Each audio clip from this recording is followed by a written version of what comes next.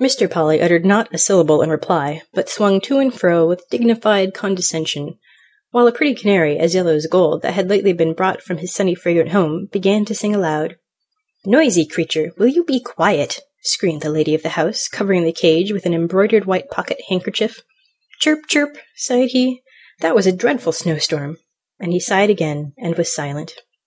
The copying-clerk, or, as the lady said, the brown field-bird, was put into a small cage, close to the canary, but not far from my good Polly. The only human sounds that the parrot could bawl out were, "Come, let us be men!"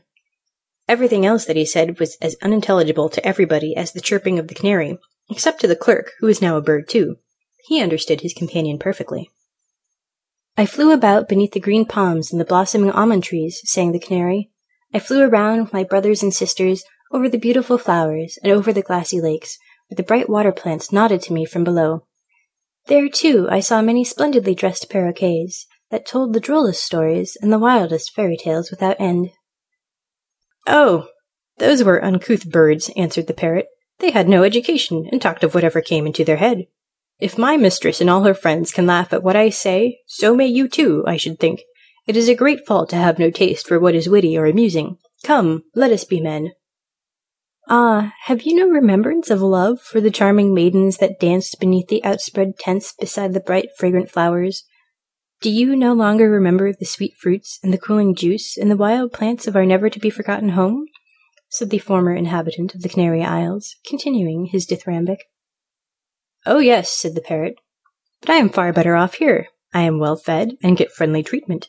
I know I am a clever fellow, and that is all I care about. Come, let us be men. You are of a poetical nature, as it is called. I, on the contrary, possess profound knowledge and inexhaustible wit.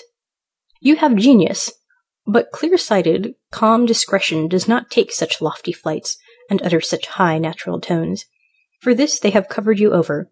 They never do the like to me, for I cost more. Besides, they are afraid of my beak, and I have always a witty answer at hand. Come, let us be men." "O warm, spicy land of my birth," sang the canary bird, "I will sing of thy dark green bowers, of the calm bays where the pendant boughs kiss the surface of the water.